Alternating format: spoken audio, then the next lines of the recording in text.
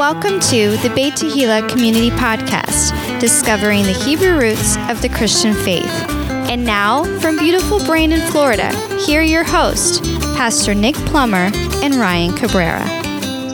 Shalom, everybody. Thanks for listening to the Beit Tehillah Community Podcast. This is Ryan Cabrera, and I'm here in studio with the one and only Pastor Nick Plummer, and we've got an exciting podcast planned for you today. Hopefully the Spirit leads us in a cool direction. We're talking about the Torah portion Miketz, which means at the end, which you can find in Genesis chapter 41, verses 1 through chapter 44, verse 17. And so we are continuing on with the story of Joseph, and Joseph, I believe, is currently in prison, and that's where we begin. Yeah, that's a good point, Ryan. Just a little quick review here. Once again, Joseph was thrown into a pit by his brothers. They actually wanted to slay him at 17 years of age, and he gets sold into Egypt as a slave. And he goes to Potiphar's house, who's captain of the guard of the Egyptian army, I believe it is, a soldier. And he's in his house, and he has favor. And then, of course, Potiphar's wife tries to seduce him, and he runs out. She grabs his garment, and he's, of course, wrongly accused of foul play, sexual immorality. And, of course, that's not happening today. Of course it is. But the thing is, he's innocent. So Pharaoh knows he's innocent. So instead of taking Joseph's life and causing him to be guilty, he puts him in prison. Wait, so it's possible to be accused of sexual immorality but not actually be guilty? Not be guilty. Oh. So once again, remember now, the Bible is established on two or more witnesses. Yeah. But the culture tries to establish things on accusations. Yeah, they do. So sure. we're innocent until proven guilty. That should be the statement. So once again, he goes to prison, and he finds favor and everything in the prison. Once again, he was 17 years old when he went down to Egypt. So we're going to see how these years develop. So he's in jail, and of course the Pharaoh has the butler and the baker sent into prison with Joseph. Each one of those gentlemen, the butler and the baker, had dreams. Joseph interprets the dreams. And of course, we find out through the storyline that the butler, which of course is a cupbearer, he's the one that would drink from the cup before giving it to Pharaoh, was of course saved and taken out of prison. But the baker was hung. He was hung and he died. And so that's where our Torah portion begins. Absolutely. And so just remember, Joseph was in the dungeon. He was in prison. He tells the butler or the cupbearer, hey, listen, remember me. When you go back to Pharaoh, remember me, remember me. But how much time had passed since Joseph saw the butler and Pharaoh had his first dream? 2 whole years, man. 2 full years. He's sitting in there feeling bad for himself. So he's still in prison. And 2 years have gone by. Because why? God's never late, Ryan. He's never late. God's always on time, especially when it comes to the restoration and the regathering of the house of Israel. Yep. He is going to be right on time. Now, Pharaoh's going to have a dream. And just to cut to the chase, we're not going to get into all the details of this particular dream, even the first dream and second dream. But we're just going to cut to the chase here. We're going to say that basically that he had this dream. And when Pharaoh woke from his dream, he was very troubled. And whom did he tell, and did they interpret it? Well, he told all of his magicians and his wise men, and none of them could interpret it. He even told them the dream, and they would not give him the interpretation. I thought that was quite fascinating, right? I mean, after you hear the story about the baker and the butler being thrown into the prison, I don't think these guys and his administration wanted to make anything up. Yeah, so they were pretty honest at this point, saying, hey, this guy runs a tight ship. He ain't playing around. And you know what? We just can't interpret this. Yeah. But who told Pharaoh about Joseph, who had interpreted his dream? It was the chief butler who was in prison with him. The chief butler. And so here's the exciting thing now. The butler remembers Joseph. Ryan, as we move throughout the culture, as we move throughout our days of living on this earth, I can assure you, all the seeds that Beit Tehillah have planted are going to come into fruition. Somebody plants, somebody waters, God causes the increase. There are going to be people that are going to come back to us. Yeah, and at this point, obviously, and what we said and what we shared. Yeah, and obviously, at this point, Joseph is feeling a little downtrodden because he's in prison. It's been 2 years. He obviously thinks that the butler forgot him, but the butler remembers him, or at least God brings Joseph to the butler's mind at just the right time. Because if Joseph would have been pulled out of prison before that, he wouldn't have been, thrust into the opportunity that he's given. I think here. so. It's all divine appointments. Yeah. Once again, divine appointments. I want to encourage all of you that in your circumstances, begin to rejoice over your circumstances and where you're at, because the Father, if he brings you to it, he will bring you through it. Yeah. So before bringing Joseph to Pharaoh, what two things did Joseph do? Well, he shaved himself and changed his clothes, I'm sure, through being in prison. He was probably dirty, hairy, and not well kept. He's going to become an Egyptian. He's going to go right into the Egyptian culture now. Once again, three things that can be corrupted: skin, clothing, and homes.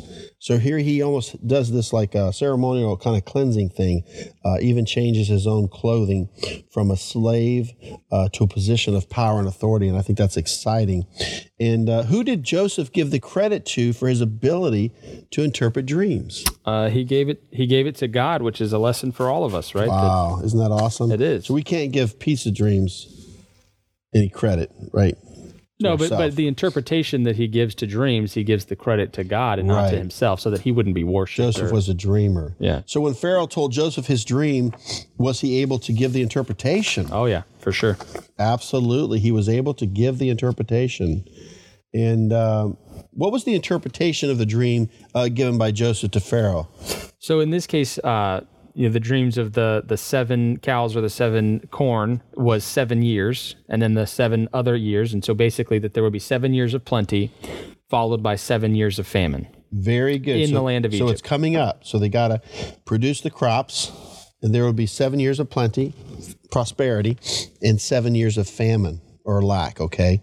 So when Joseph suggested that Pharaoh place a man over the land of Egypt to gather the 7 years of increase, who did Pharaoh choose? He chose Joseph. I mean, what a fantastic way to do that, though. He tells him the dream and tells him the solution to the problem that's going to arise based on the interpretation. And then Pharaoh's like, and you're going to be the guy to do it. Ryan, what's coming up in my spirit right now by the Holy Spirit, and I'm inspired to share this with all of you even listening, that we all have divine appointments to see the restoration and the regathering of the whole house of Israel. Yeah. The butler remembered Joseph. They had a relationship. Joseph was kind enough to interpret the dream. Good came out of it for the butler. He remembers Joseph, and so he tells Pharaoh. And now all of a sudden, Pharaoh recognizes something in Joseph. Yeah. Because he has this gift, because he has insight, he has discernment. Joseph does. So he tells the dream. He gives God the glory. And now Pharaoh is going to use him. And so what position did Pharaoh give Joseph? Second only to the throne of Pharaoh. Second in command. Yeah. Second in command. As we move into even Genesis chapter 41, 45, let's check this out. I'd like to just read this verse here. Let's see here. And Pharaoh called Joseph's name Zaphnath-Paaneah, and he gave him to wife Asenath, the daughter of Potiphera, priest of On, and Joseph went out over all the land of Egypt. Now once again, Joseph's going to marry an Egyptian priest's daughter. Now he's given this name, Zaphnath-Paaneah. I think this is incredible, which means a revealer of secrets. Or the man to whom secrets are revealed. Ryan, this is incredible, because what's happening right now, Ryan, is this. I'm telling you right now, I'm so excited that the house of Joseph, the non-Jews coming out of the nations, they have a secret. Yeah. They know a secret. Right. God's revealed something to them. And now people are asking about it. People are sharing it. Oh, absolutely. Ryan, I can't tell you how many people have come to me and said, God showed me the Shabbat. God showed me the Torah. God showed me the dietary laws, and he showed me, don't eat this, but eat that. And people are coming to me in droves and giving me these testimonies that, God told me to start keeping the Sabbath on Friday night. And, right. and even incredible revelations of people just even dreaming about Beit Tehillah and coming. My wife was making a good point to me the other day, because I think we talk to our friends in the public sector of life or other Christian friends that just go to regular Sunday church and whatnot. We can kind of get frustrated with the fact that, hey, I've shown them this, or they've asked me these questions, but yet they're still, resistant to the ideas that I've presented or whatnot. The Torah, the feast days, the Sabbath, all of that. And she said, God reveals wisdom and gives knowledge to those that he wants to give it to. And we think that we learned X, Y, or Z through a teaching, or that we learned it from, reading this article or whatever. But God gives us that revelation, because we could have gotten that information, but without the revelation of God, it would have just been like every other piece of information we've ever received. But, and this is what I share even with my pastor friends. Listen, there's a phenomenon happening, Ryan, in the earth. Oh, absolutely. The non-Jews are wanting their Hebrew roots. Absolutely. Well, they're wanting to celebrate the Shabbat and the feast days and read the Torah portions and all these things. And these are people that are born again, a lot of them spirit-filled, love the Lord, and they're like, it's happening. So Ryan, what's happening now is we have to bring order to this revelation. Well, and as the world turns, to the left, and we don't even know what gender is, and we're confused, everything's relative, what's right for you is right for you, what's right for me is right for me, the Torah stands as God's absolute authority in the earth, that we can see that's in black and white, that we could say this is right and this is wrong, rather than eating out of the tree of the knowledge of good and evil and trying to decide what's good and evil for ourselves. As we reveal this beautiful story, how old was Joseph when he stood before Pharaoh? He was 30, and there's a point to be made right here about Joseph old. At this point. Think about this, that Joseph in this story, if he would have relented to Potiphar's wife, to his master's wife, and just, been immoral with her because she day in and day out trying to tempt him, but because he was righteous and because he feared God, right, and did the right thing, he was accused, and it seemed that for a time that he was being punished for the righteous deeds that he did. But think about this. If he would have relented to Potiphar's wife, he could have lived in Potiphar's house for the rest of his life. Never had any of the blessings that come after this. I don't want to give any more of the story away. That's why we got to stay away from sexual immorality. Right. But instead, he ends up second only to Pharaoh, running the entire Egyptian administration. Right. Oh, what an important role to have. Amen. All right. So he's 30 years old. Muddy the waters. There's a lot of facts here. Being 30 years of age, we know that how old was Yeshua when he began his ministry? 30. He was 30. Yep. When you go back to the original age of the priesthood, how old did you have to be to become a priest? 30. It's called the law first mentioned. We know later on, even King David lowered the age down to 25 and then 20, I believe, because it was a need for a priest to minister. But once again, he was 30 years old. Now, we know that once Pharaoh, gave Joseph his position and power, he married an Egyptian priest's daughter, and of course he has 2 children. And can you just tell me a little bit about those 2 children, Ryan? Well, he has 2 sons. The firstborn is named Manasseh, and the secondborn is named Ephraim. Manasseh, his name means forgetting or cause me to forget, right? So when he's named, it says that God has caused me to forget. That's right. And then Ephraim's name means fruitful or doubly fruitful, which both of their names are kind of prophetic to the story of Joseph, meaning, Joseph's gone through all this turmoil. He gets appointed to, the second in command to Pharaoh, has a wife, has a kid, and his firstborn he names cause me to forget. Cause me to forget what? All these horrible things that happened in my past, right? With my brothers and that's right. And being sold and being a slave and in prison. What people fail to realize is the fact that, Pharaoh becomes like a father figure to Joseph, you would think. He pulled him out of prison. He gave him a position. He gave him new clothing because he had lost his coat of many colors. So to name his son Manasseh, it's almost like he's saying, I'm going to forget my Hebrew roots. Yeah. I'm going to forget where I came from and all of this, because you know what? If my father loved me, he would come look for me. He knew what his brothers had done to him. So he obviously knew that, hey, you know what? My brothers aren't going to come try to look for me because they threw me in this pit. But my father, my earthly father would absolutely want to come and look for me. But since he has not come to look for me, then I guess he doesn't care. So he actually names his firstborn Manasseh, forgetting. And Ephraim means fruitful. I mean, there it is right there, Ryan. And that's an interesting point to be made. Ephraim means doubly fruitful or fruitful. And this is what we're seeing today. And so were Joseph's 2 sons born in the time of plenty or famine?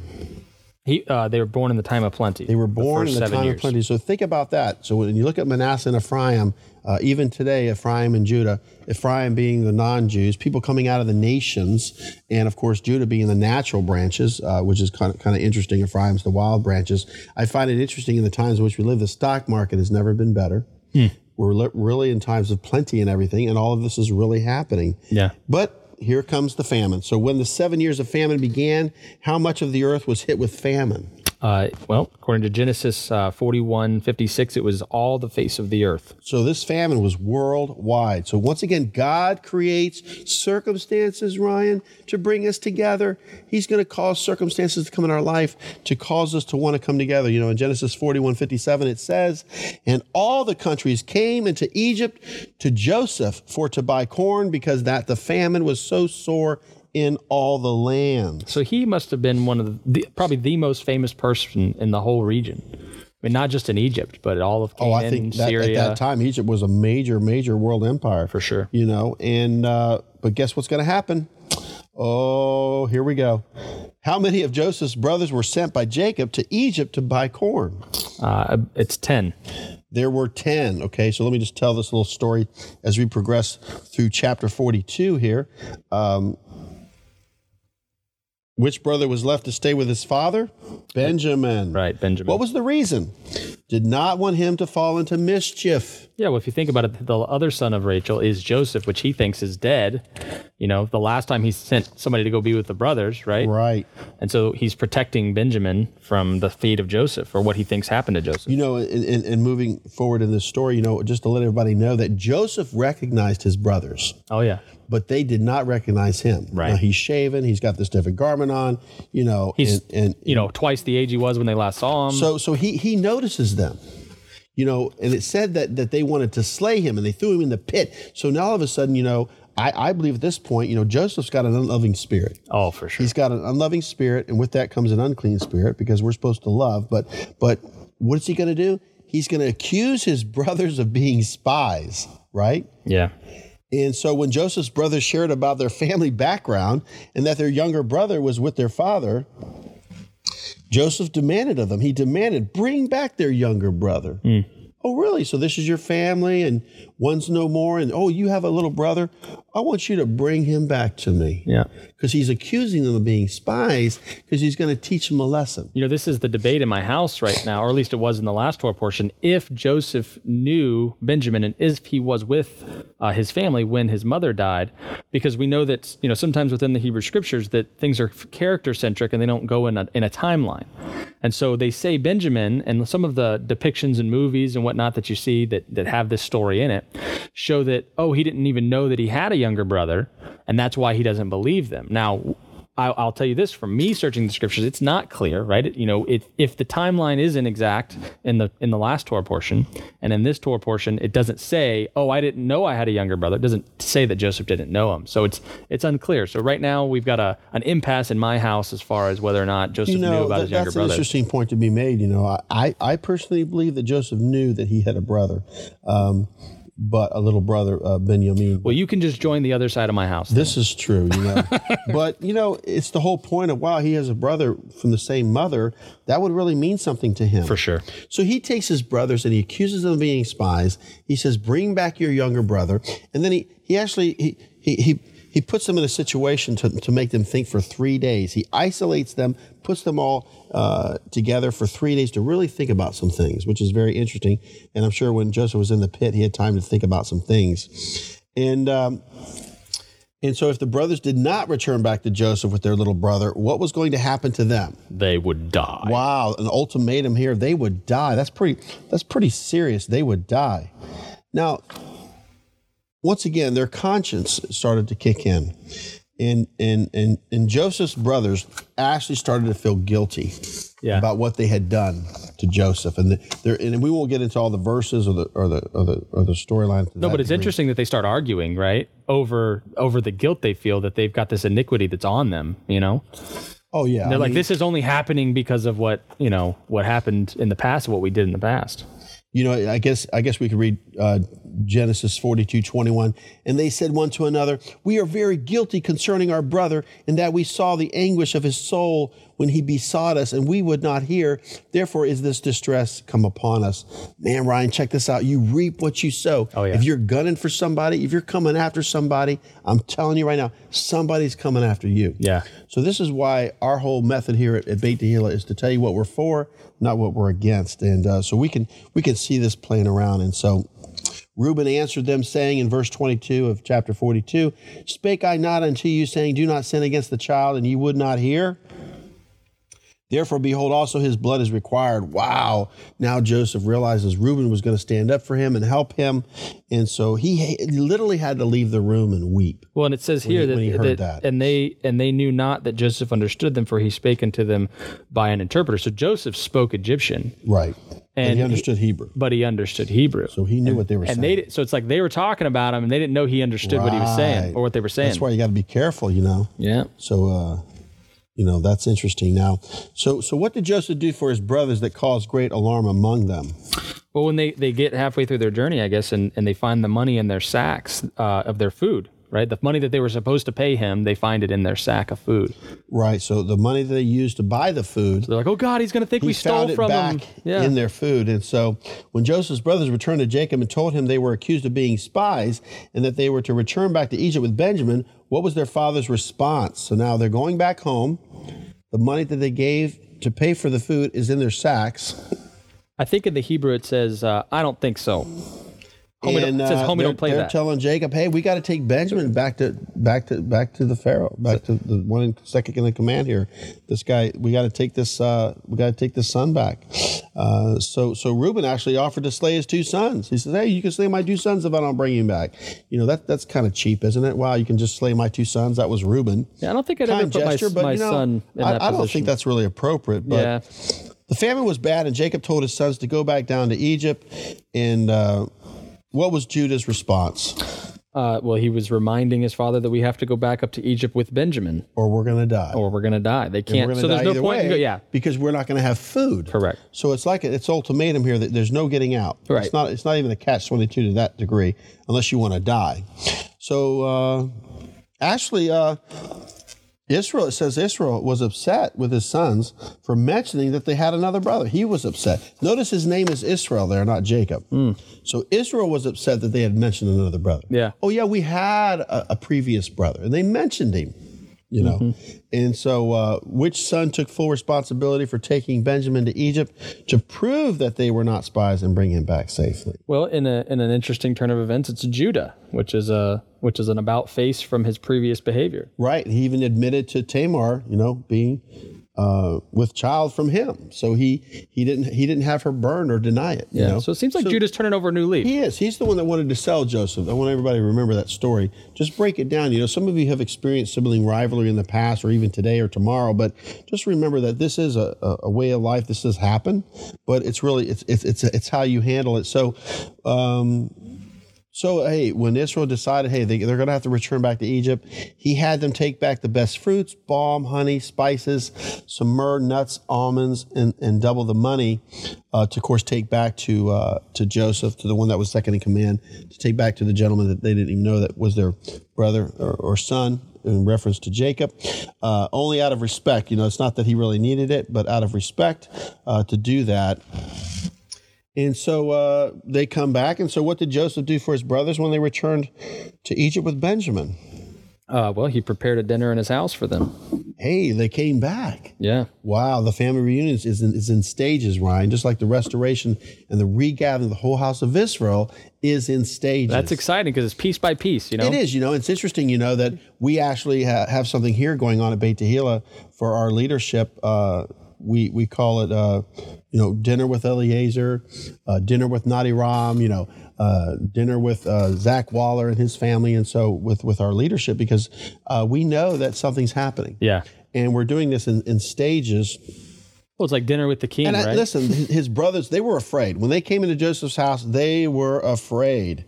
No, they're suspicious. Why are we now going into his house? Why can't we just get our grain and leave our gifts, And I think, this whole thing with deception, though, in Genesis 43:23, Joseph's messing with his brothers now. Right. Because he's got the upper hand now, right? And he said, peace be to you, fear not. Your God and the God of your father hath given you treasure in your sacks. I had your money. Huh. So it makes it sound like, I knew all along. Well, Relax. It makes it sound like, hey, God gave you the money, but I have your money, Yeah. But, that's kind of beside the point. And who did Joseph's steward bring out to his brothers? Simeon. So I think we neglected to mention that in the earlier in the story that they had left Simeon behind as collateral for them to return with Benjamin. Right, so he was probably one of the instigators as well that Joseph knew about. Right. So he said, I'm going to teach Simeon a lesson. I'm going to lock him up for a little bit, And so the brothers give the present to Joseph. They give him all the gifts and things that the father Jacob had given to them to give to him, and he accepted them. And then Joseph seems suspiciously interested in their family, asking about the father. Hey, and he's like, how's your father? He's asking them, and they said, oh, he's well, he's well. And so once again, he's got to leave the room. He entered into his chamber and he wept. He's like, wow, Dad's doing good and all my brothers are here. And so his conscience is starting to be softened here, and he's starting to have a conscience. And once again, when he found out Reuben wanted to really step up for him and show him love, and he really went out of the room and wept. And here he goes. He leaves out of the room again and weeps. Yeah, well, in this case, I think it's because he sees Benjamin. It says in verse 29, it says, and he lifted up his eyes and saw his brother Benjamin, his mother's son, and said, is this your younger brother of whom ye spake unto me? And he said, God be gracious unto thee, my son. And Joseph made haste, for his bowels did yearn upon his brother, and he sought where to weep. And he entered into his chamber and wept there. And so I think that just the being reunited with Benjamin, his actual full-blood brother, after all this time, knowing that Benjamin had nothing to do with any of that, right? That this was kind of, a pure relationship. That he was just overwhelmed with emotions. He had to cut out and go cry in the back room. It's kind of interesting too, because wasn't it an abomination for the Egyptians to eat with the Hebrews? Yeah. Wow, there's a form of anti-Semitism right there, even back then, and. So now Joseph is going to start messing with him because he can. How did he seat his brothers at the table? How did he do that? Well, he put them in birth order. So it's like, how do you know how old we all are? Oldest to youngest? Yeah, at this point, they all have receding hairlines and bellies. So how do you tell them apart? I don't know. I'm just kidding about the receding hairlines and bellies. That's not in there. I hope you're not talking about me. Why would I wouldn't say it. I'm not going to accept that. So I think it's interesting that these, there's 11 brothers now because they came as 10. Now there's Benjamin with them, which is 11. And according to the birthright from oldest to youngest. And I love this. How much more food did Joseph give to Benjamin than his older brothers?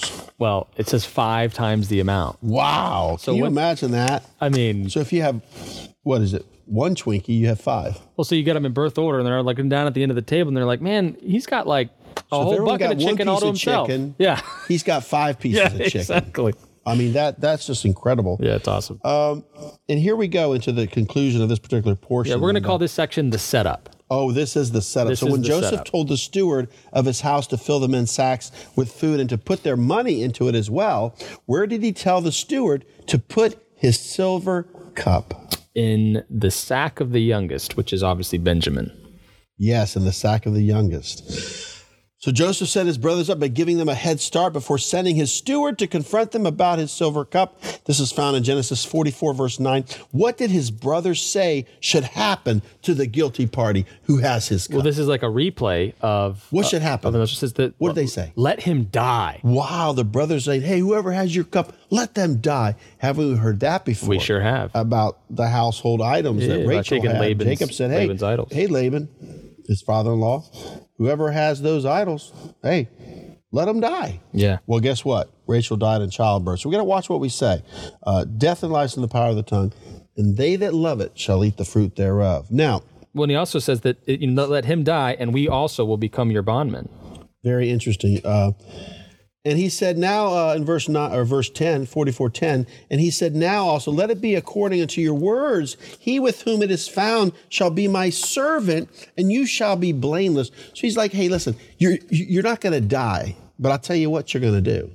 That person's going to be my servant. So he's got this whole thing worked out. Yeah. He's not going to say, yeah, that's right. Whoever has the cup's going to die. He changes it now because he's got the authority and the power to do whatever he wants. And I know through deception, it's not good to do this, but I know even in the Bible, it talks about even when you're in leadership that you should be tested. Like even me as the senior pastor here, I have the right and privilege to test people, to give you a test, to see if you'll pass the test, all in good intentions. And so what would happen to the other brothers?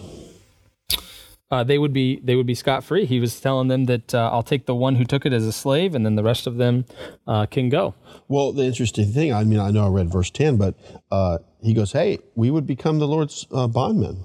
And when they searched the sacks from the eldest to the youngest and found the silver cup in Benjamin's sack, what did they do to their clothes? In Genesis 44:13. Well, obviously, this is their worst fear coming true, so they tear their clothes, because that's what we all do. When we find out really bad news, even to this day, we tear our clothes, don't we? I think that's amazing. Like Hulk Hogan. It's amazing. You get mad and... No? Now, here's where it gets really, really good. Once again, with the conscience of Judah. When the brothers returned back to the city, Joseph told them that he knew about it. And so what did Judah admit to? Their iniquity, their sin. It says in verse 16, it says, and Judah said, what shall we say unto my Lord? What shall we speak? Or how shall we clear ourselves? God has found out the iniquity of thy servants. Behold, we are my Lord's servants, both we and he also, in whom the cup is found. And in verse 17, go ahead and read that one. All right. And then it says, and he said, God forbid that I should do so, but the man in whose hand the cup is found, he shall be my servant. And as for you, get you up in peace unto your father. Dun, dun, dun. And that's the end of the Torah portion. This is it. You're going to close it out, Ryan. The bottom line is Joseph says, listen, Benjamin had the cup. He's going to be my servant. You are free to go. Yeah. So absolutely the worst possible turn of events for the guys is that they now are worried, okay, do I want to be a slave to Joseph, or do I want to go back and face my father without Benjamin? And so that's where the Torah portion leaves off, folks. I'm sorry to do this to you if you're listening, but I got to say that the Torah portion ends here, and that you're just going to have to wait till next year to find out what happens in this situation. But just know that God is on his throne. And so thanks for listening today. If you guys want to reach out to us, you can get us at info@topraise.net. On our website, and go to the Contact Us tab, or you can you can go to our website at topraise.net, or you can email us at info@topraise.net, or you can call the office at 813-654-2222. And the best podcast, and in cliffhangers. See you next week.